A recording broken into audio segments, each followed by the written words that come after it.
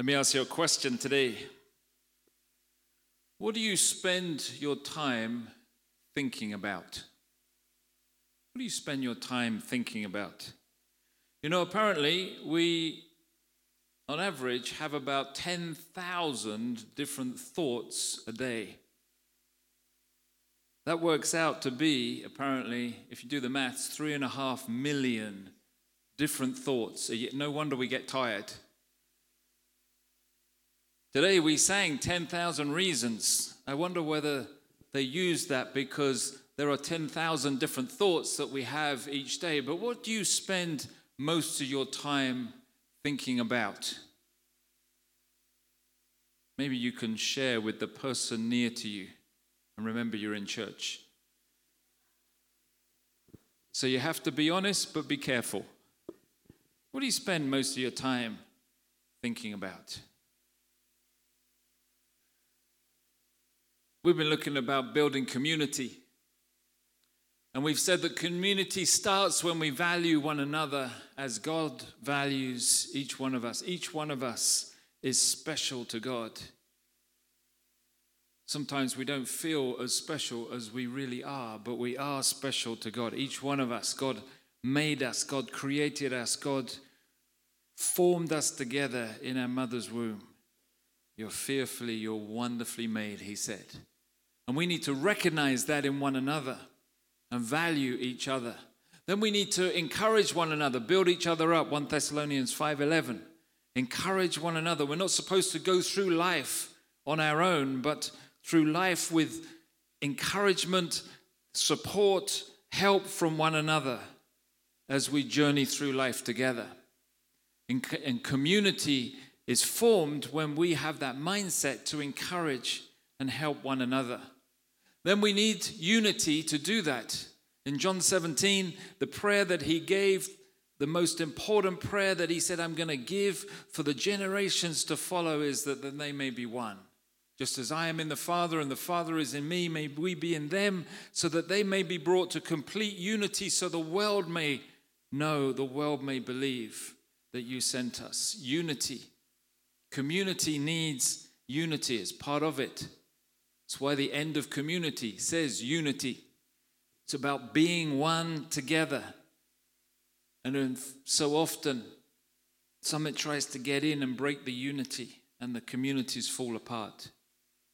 The last time we looked, or the time before we looked at about effective community, is about serving one another. John 13, this is Jesus on the night that he was betrayed.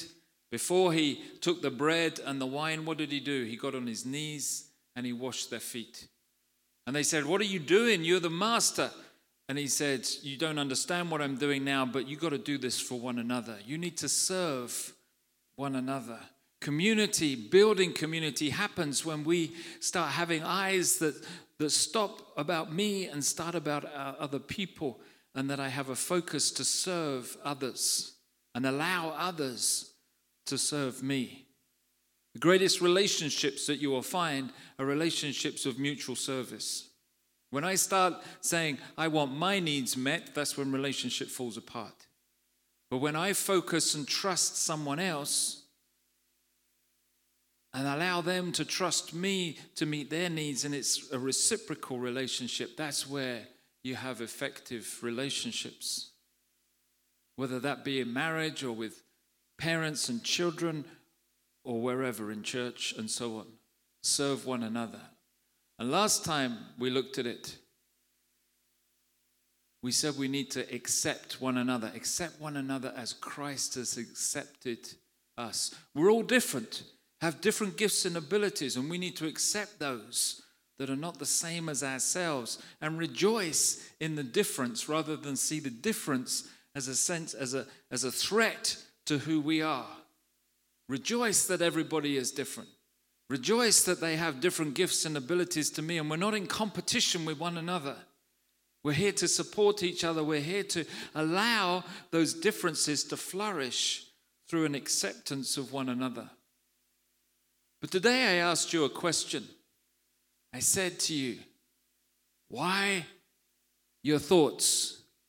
Because building community begins here in your mind. We can value, we can encourage, we can do all these things, but community begins in our thinking and in our thoughts. Philippians chapter 4, verse 8, we're going to look at this today. He says, finally, brothers and sisters, whatever is true, whatever is noble, whatever is right, whatever is pure, whatever is lovely, whatever is admirable, if anything is excellent or praiseworthy, think about such things. Say it with me.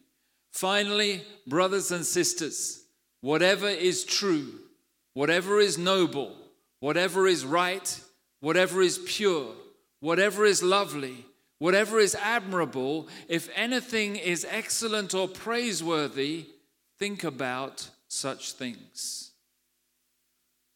Let that truth just filter in for a second.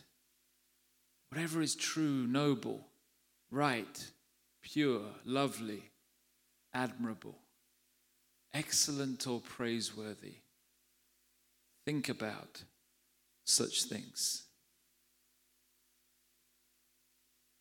Somebody put it like this: watch your thoughts, for they become your words. Watch your words, for they become your actions. Watch your actions, for they become your habits. Watch your habits, for they become your character. Watch your character, for it becomes your destiny. It starts here. That's where it starts, in your thinking. We see it in the news sometimes, don't we? People who fill their minds with certain things and then they start acting it out. And then the actions become habits, the habits become character, the character ends up being the destiny of their lives. Watch your thoughts. 10,000 a day. What do you spend your time focusing on? Phil read this earlier, Psalm 19. Don't you love the coordination? I don't even know I was going to put this up, did you? Oh, you did. Okay. The law of the Lord is perfect, refreshing the soul. The statutes of the Lord are trustworthy, making wise the simple. The precepts of the Lord are right, giving joy to the heart. The commands of the Lord are radiant, giving light to the eyes. The fear of the Lord is pure, enduring forever. The decrees of the Lord are firm, and all of them are righteous. They're more precious than gold, than much pure gold. They're sweeter than honey from the honeycomb. By them your servant is warned, and in keeping them there is great reward. The list is similar, isn't it, to the list we see in Philippians 4, verse 8. Those characteristics, things we need to think about.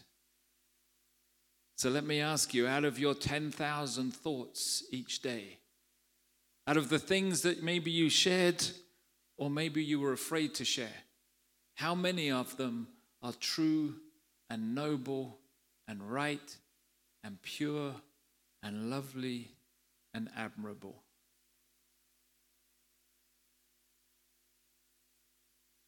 Let's look at that and just stop for a moment. What does that really mean anyway? Whatever is true, whatever is noble, whatever is right, pure, lovely, think about such things. Whatever is true, what does that mean? What is true?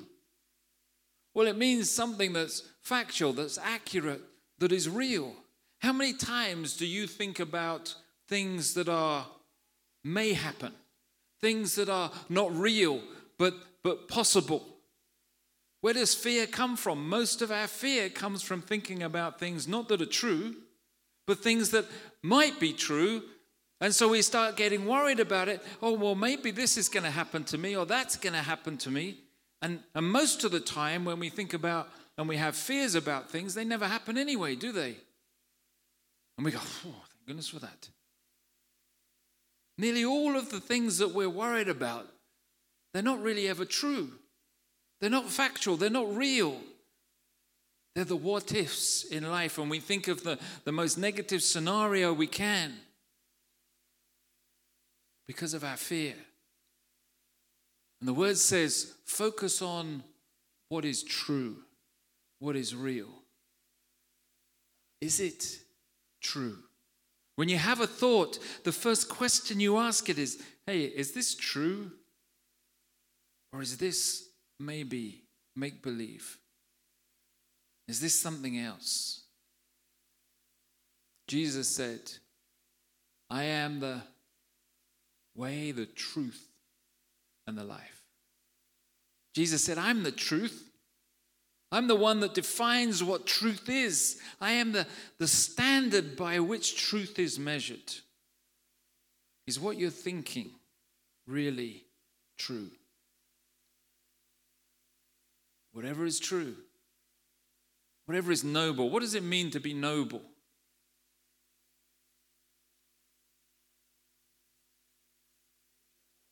Helpful? Well, noble really means something that inspires or is worthy of reverence or awe. That's what something noble is. Something that you stand there and you go, God, that's awesome. That's really good. I love that. That's just great. You know, sometimes when you go into an art gallery, bit of culture here. Go to an art gallery and you walk past, you see all these paintings up, right? What do? You don't go there and stand for half an hour at each one, do you? What do? You look around, well, if you're like me, you look around the whole room, and then one of them, there'll be something in that one. And the rest you'll go, They might be costing like 100 million, and somebody else thinks they're worth a great deal of money, but you'll be going, it's just a couple of colours on a piece of paper, what's that? But then you'll get to one painting, and you'll just stand there. And for some reason, it'll captivate you. And you'll be going, you know what? I like that one.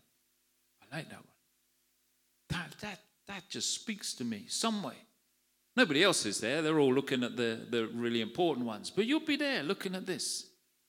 Happens. You go to the Tate Modern. It's the best place to go to check this out.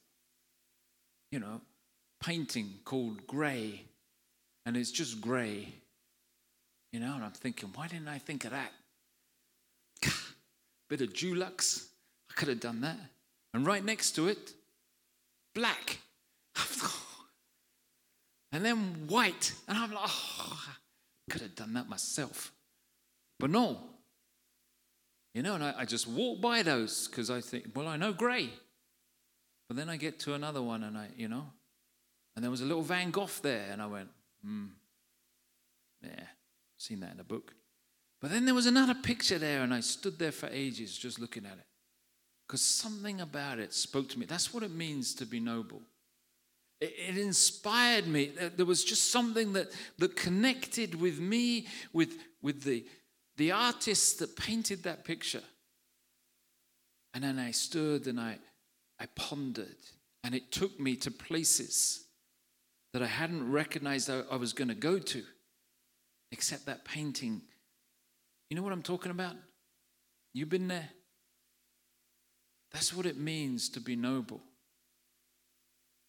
It inspires. You respect it. So when you think about your thoughts, is it worth that kind of respect? Is it worth you stopping and thinking about this? Or is it something that should just, it's just grey. Let me pass on. Whatever is true, whatever is noble, whatever is right.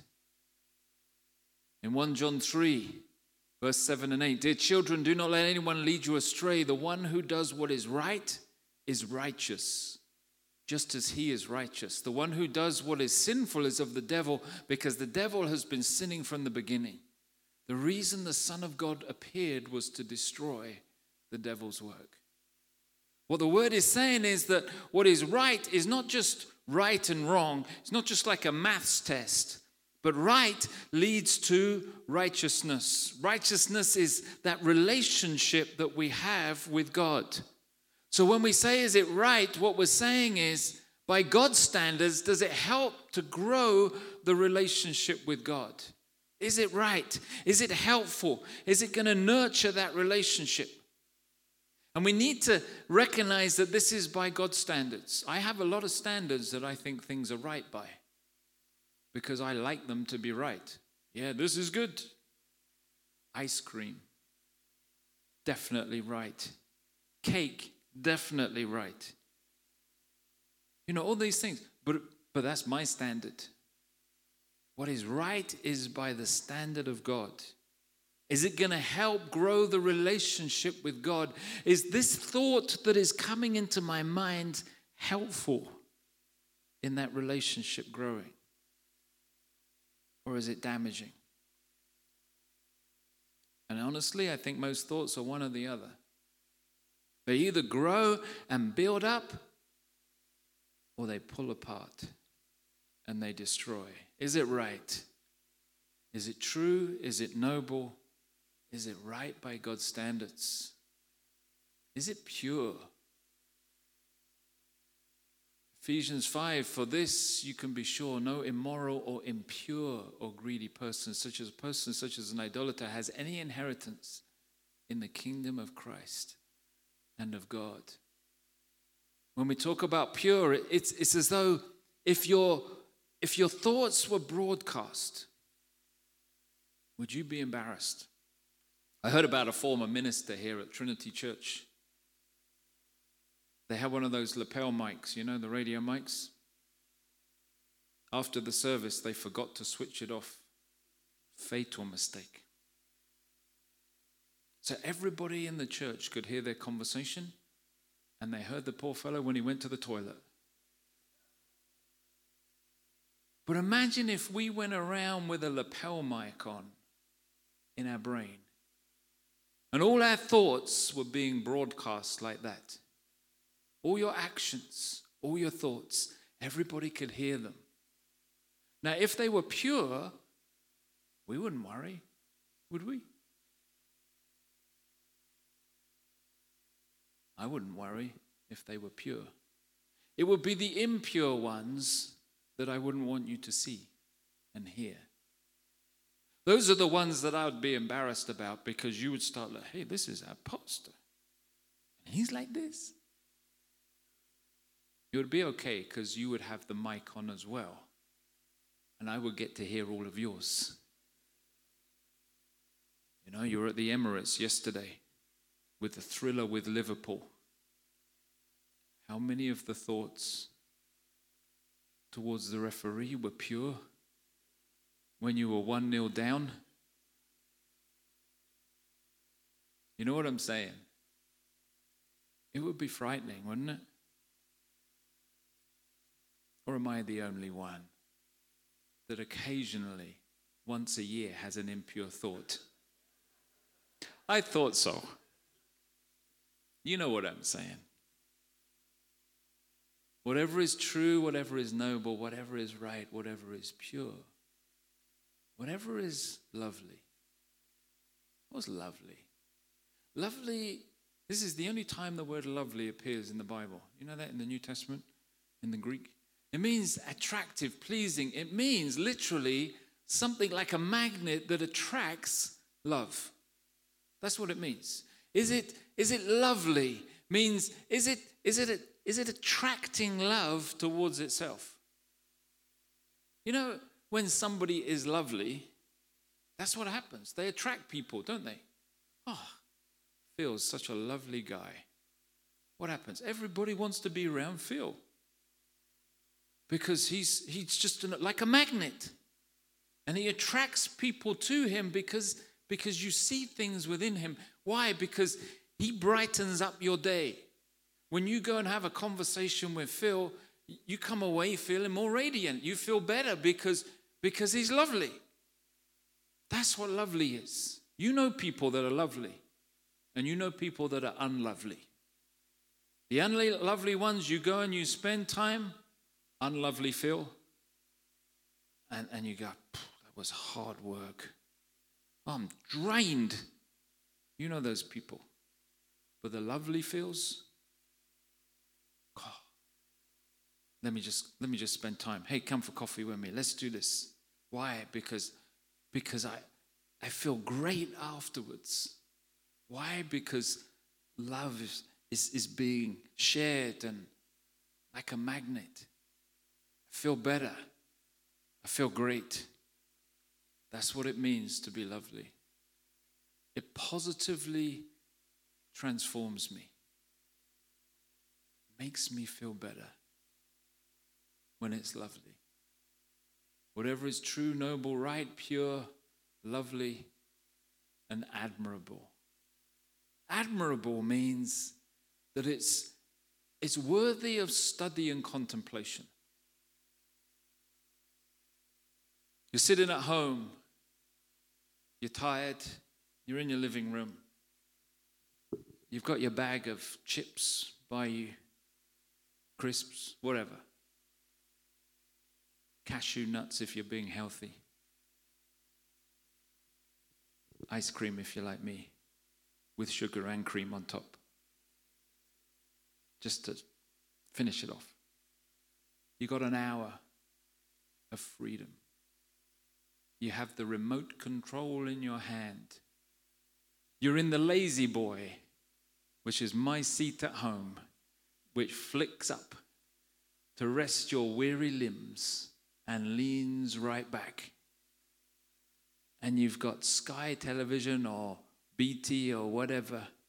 So you've got 53,000 channels. 52,990 which are completely useless to you. But you got them anyway. Where do you stop? Because you just start flicking. You can't be bothered. You've got an hour. You're not going to look at the schedule thing. That's like hard work. So you start on 101 and you just start going till you find something. You've been there? You find something that appeals to you. And when you get there, you stop. That's what's admirable. You find something that's worthy of you spending that hour. Did you ever done that?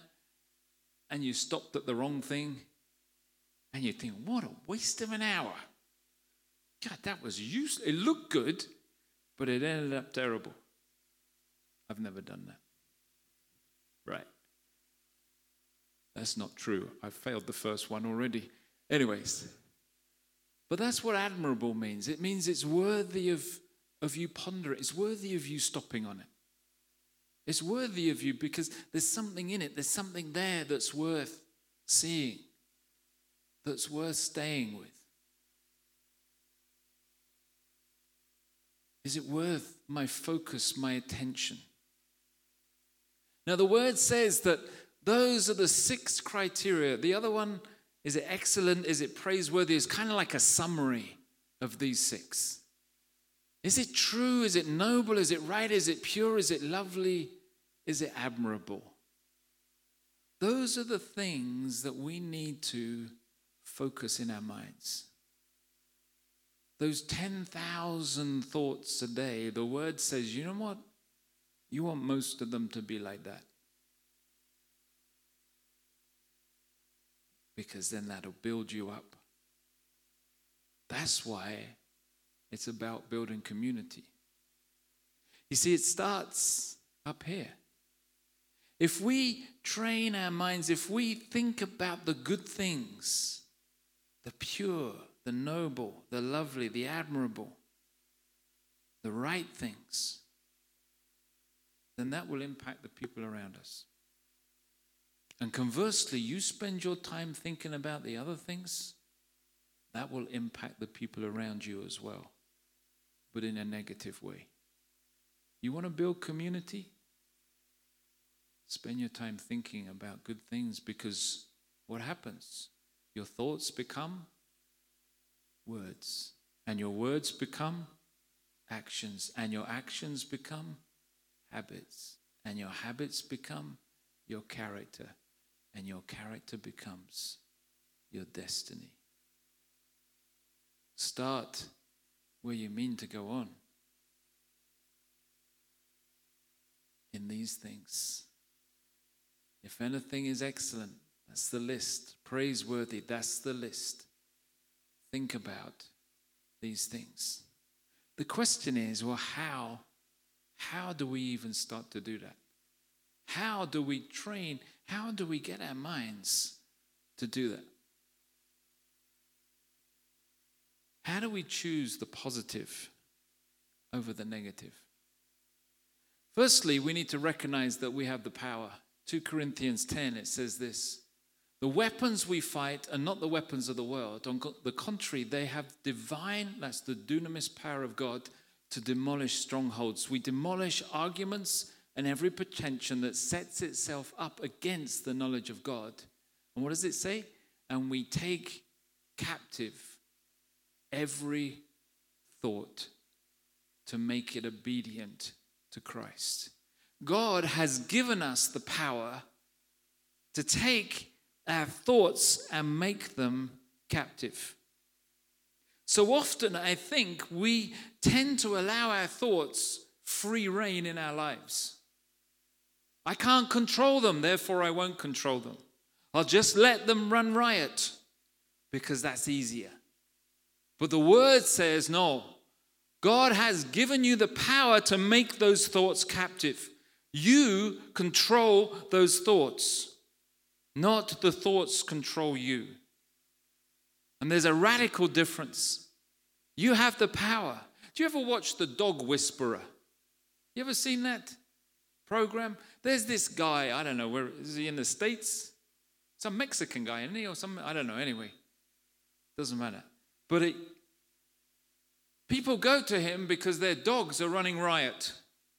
What does he always do with them? Generally, the problem is that the owner of the dog, like dogs are pack animals, right? So what he does with them every single time is he shows them who's boss in a gentle but firm way. He has to let the dog know that he is the boss. And he has to train. He says on the program, he says, really, I'm not training the dog at all. I'm training the owner. It's the owner that's no good, not the dog. And what's happened is the owner has allowed the dog to run riot. And so the dog's chewing up this, that, and the other around the house and terrorizing the neighborhood. And then they come, oh, dog whisperer, can you help? And what does he do? He spends his time training the owner to be the owner. And the dog to respect the owner's authority. And when the dog understands that, then they go, no, this was a miracle. Praise God, you know. But it's the same with our mind. Who controls your mind? Do you? Or does your mind control you? So often we let our minds control us, but the word says it's the other way around. We have the power to demolish the arguments, to take captive every thought and make that thought obedient to Christ. Recognize you have the power to do this. Secondly, watch where you focus. If you're going to focus on the good things, what's going to happen? Good things will come out. You focus on the negative things, what happens? Negative things come out. We do this. How many of you have ever been on a diet?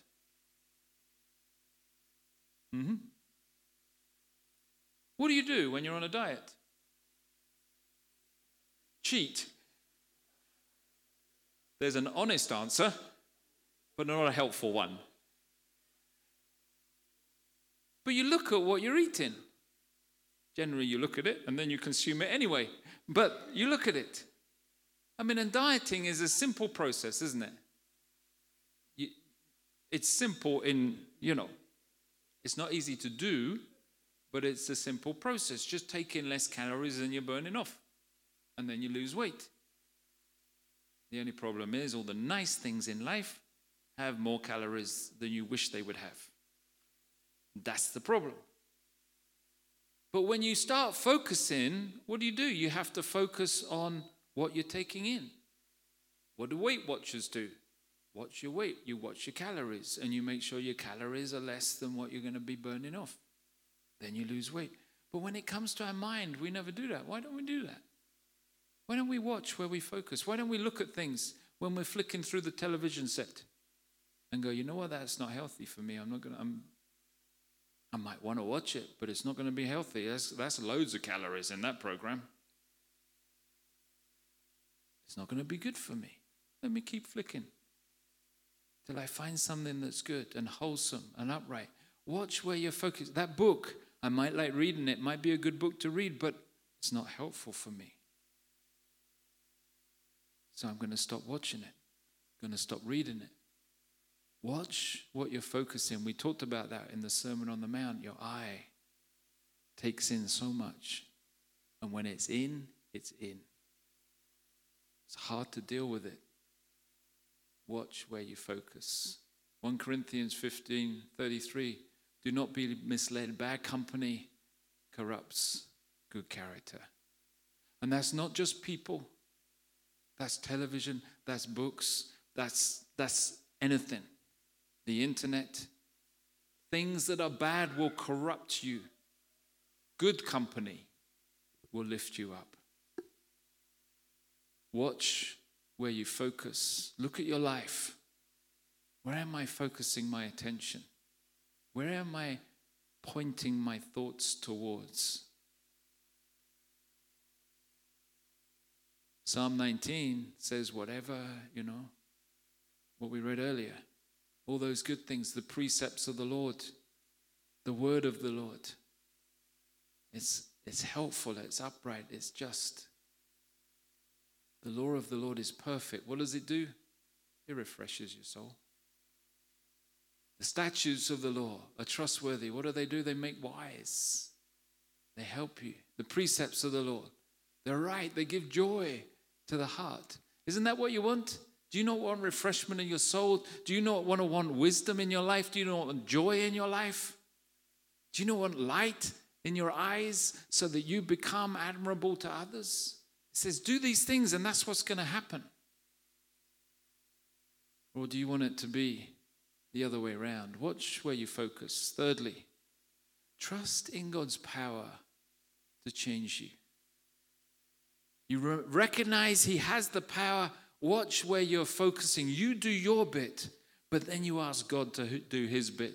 Proverbs 3:5, trust in the Lord with all your heart and lean not on your own understanding. Romans 12, he says, do not conform to the pattern, but be transformed by what? The renewing of your mind. Say, Lord, I need my mind renewed by you. I need my attention renewed by you. I'll do my bit to focus on the good things that I should focus on, but I need you to come in and transform my mind. Lord, I'm going to reach out to you and I'm going to give you permission to come in and change my mind. God won't change it without your permission. Revelation 3:20 says, I'm standing at the door, I'm going to knock, but it's you that has to open the door and allow Him to come in. And if you don't open the door, He's going to stand there knocking. Do you want your mind transformed? Ask Him to transform it. Trust Him. Say, Lord, I'm going to trust you. Come in and transform my mind. Do that for me. And allow in Philippians 4:9 the peace of God then to flow through you. Philippians 4:9, he says at the end, don't know if I got that up. There you go. Whatever you have learned or received or heard from me or seen in me, put it into practice. And then what's going to happen? The peace of God will be with you. The God of peace will be with you. 10,000 thoughts a day. That's how many we have. We have a choice where we're going to invest. It's like God gives you £10,000 and says, here's the stock market.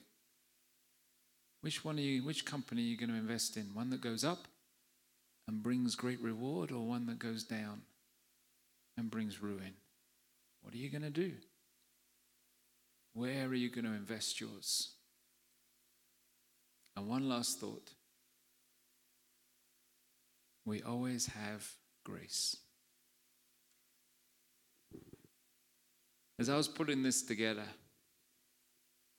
I was thinking, oh my goodness, I honestly don't know how many of my 10,000 thoughts are pure and beautiful and right and noble and admirable. But I know that it's not 10,000. That's the truth about me every day. There are others where, as beautiful as Phil is, sometimes he's irritating. As beautiful as anybody is, sometimes they're irritating. And I'm sure I'm irritating to Phil. And so on. And then those thoughts start whirling, don't they? And your 10,000 starts clicking down and down and down and down and down. And it gets to the point sometimes where that 10,000 gets quite low of admirable and pure and noble thoughts. And it can get to the point where you wake up tomorrow and you're already thinking negative before you've even got out of bed. The beautiful thing is grace. That every day God says, I'm going to give you a fresh start. Every day. Today can be the day I come in. Today can be the day that we start this again. I can forgive you for yesterday. I can forgive you right up to this point. For God so loved the world that he came, that he died, so that we might have life in all its fullness. He says to you and me, you know what, David? I recognize you messed up yesterday, that 10,000 was more like 1,000. You had a bad day. But I'm giving you 10,000 more today. And with my help, we can make this a better day. A good day. Never forget the grace of God. Never forget that grace changes everything. Sometimes we get into such a rut that we think, God can't forgive me. That God can't do this. But you know what? God's grace is always bigger. Bigger than you and me. Praise the Lord for that. He gives you a fresh start every day.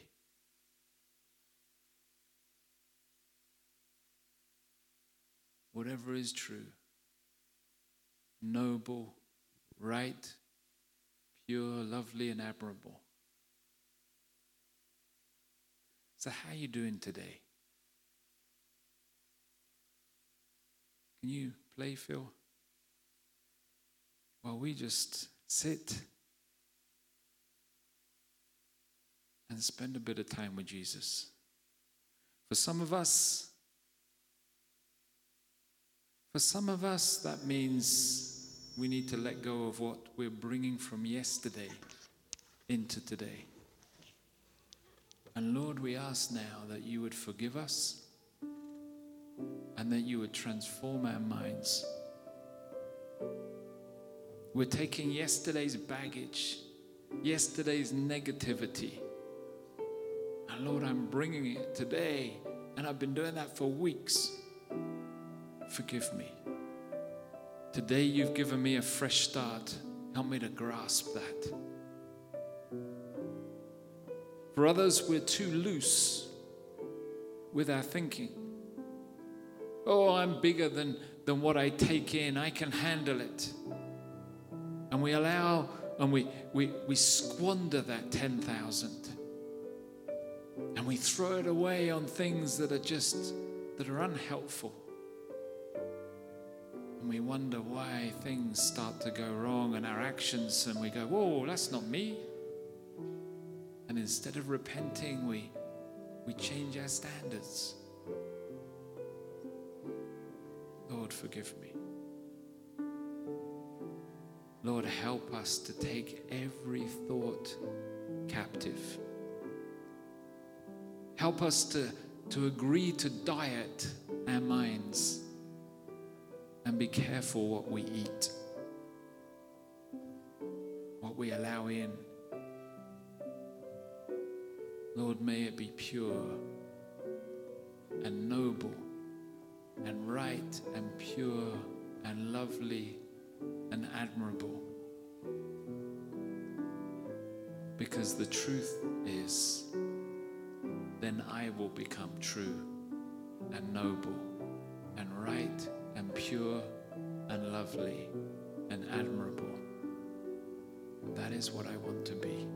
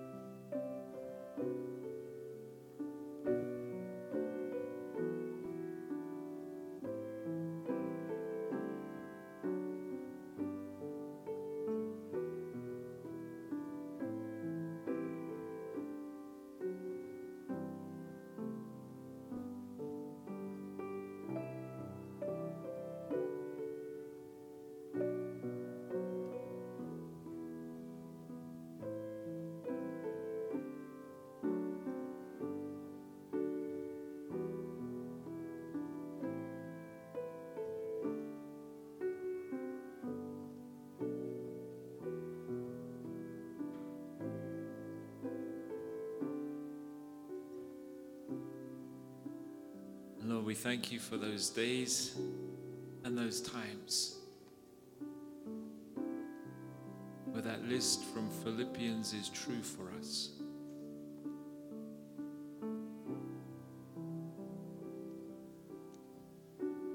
Sometimes when we go away on conferences, or we spend time in worship at home, or we're reading your word, or reading a book that's uplifting, Lord, we feel so good. And your truth and your nobility and your righteousness and your purity and everything that is lovely and admirable about you flows into us. Thank you for those moments. Grow them within us, we pray, so that we may be more how we want to be, for your honor and glory.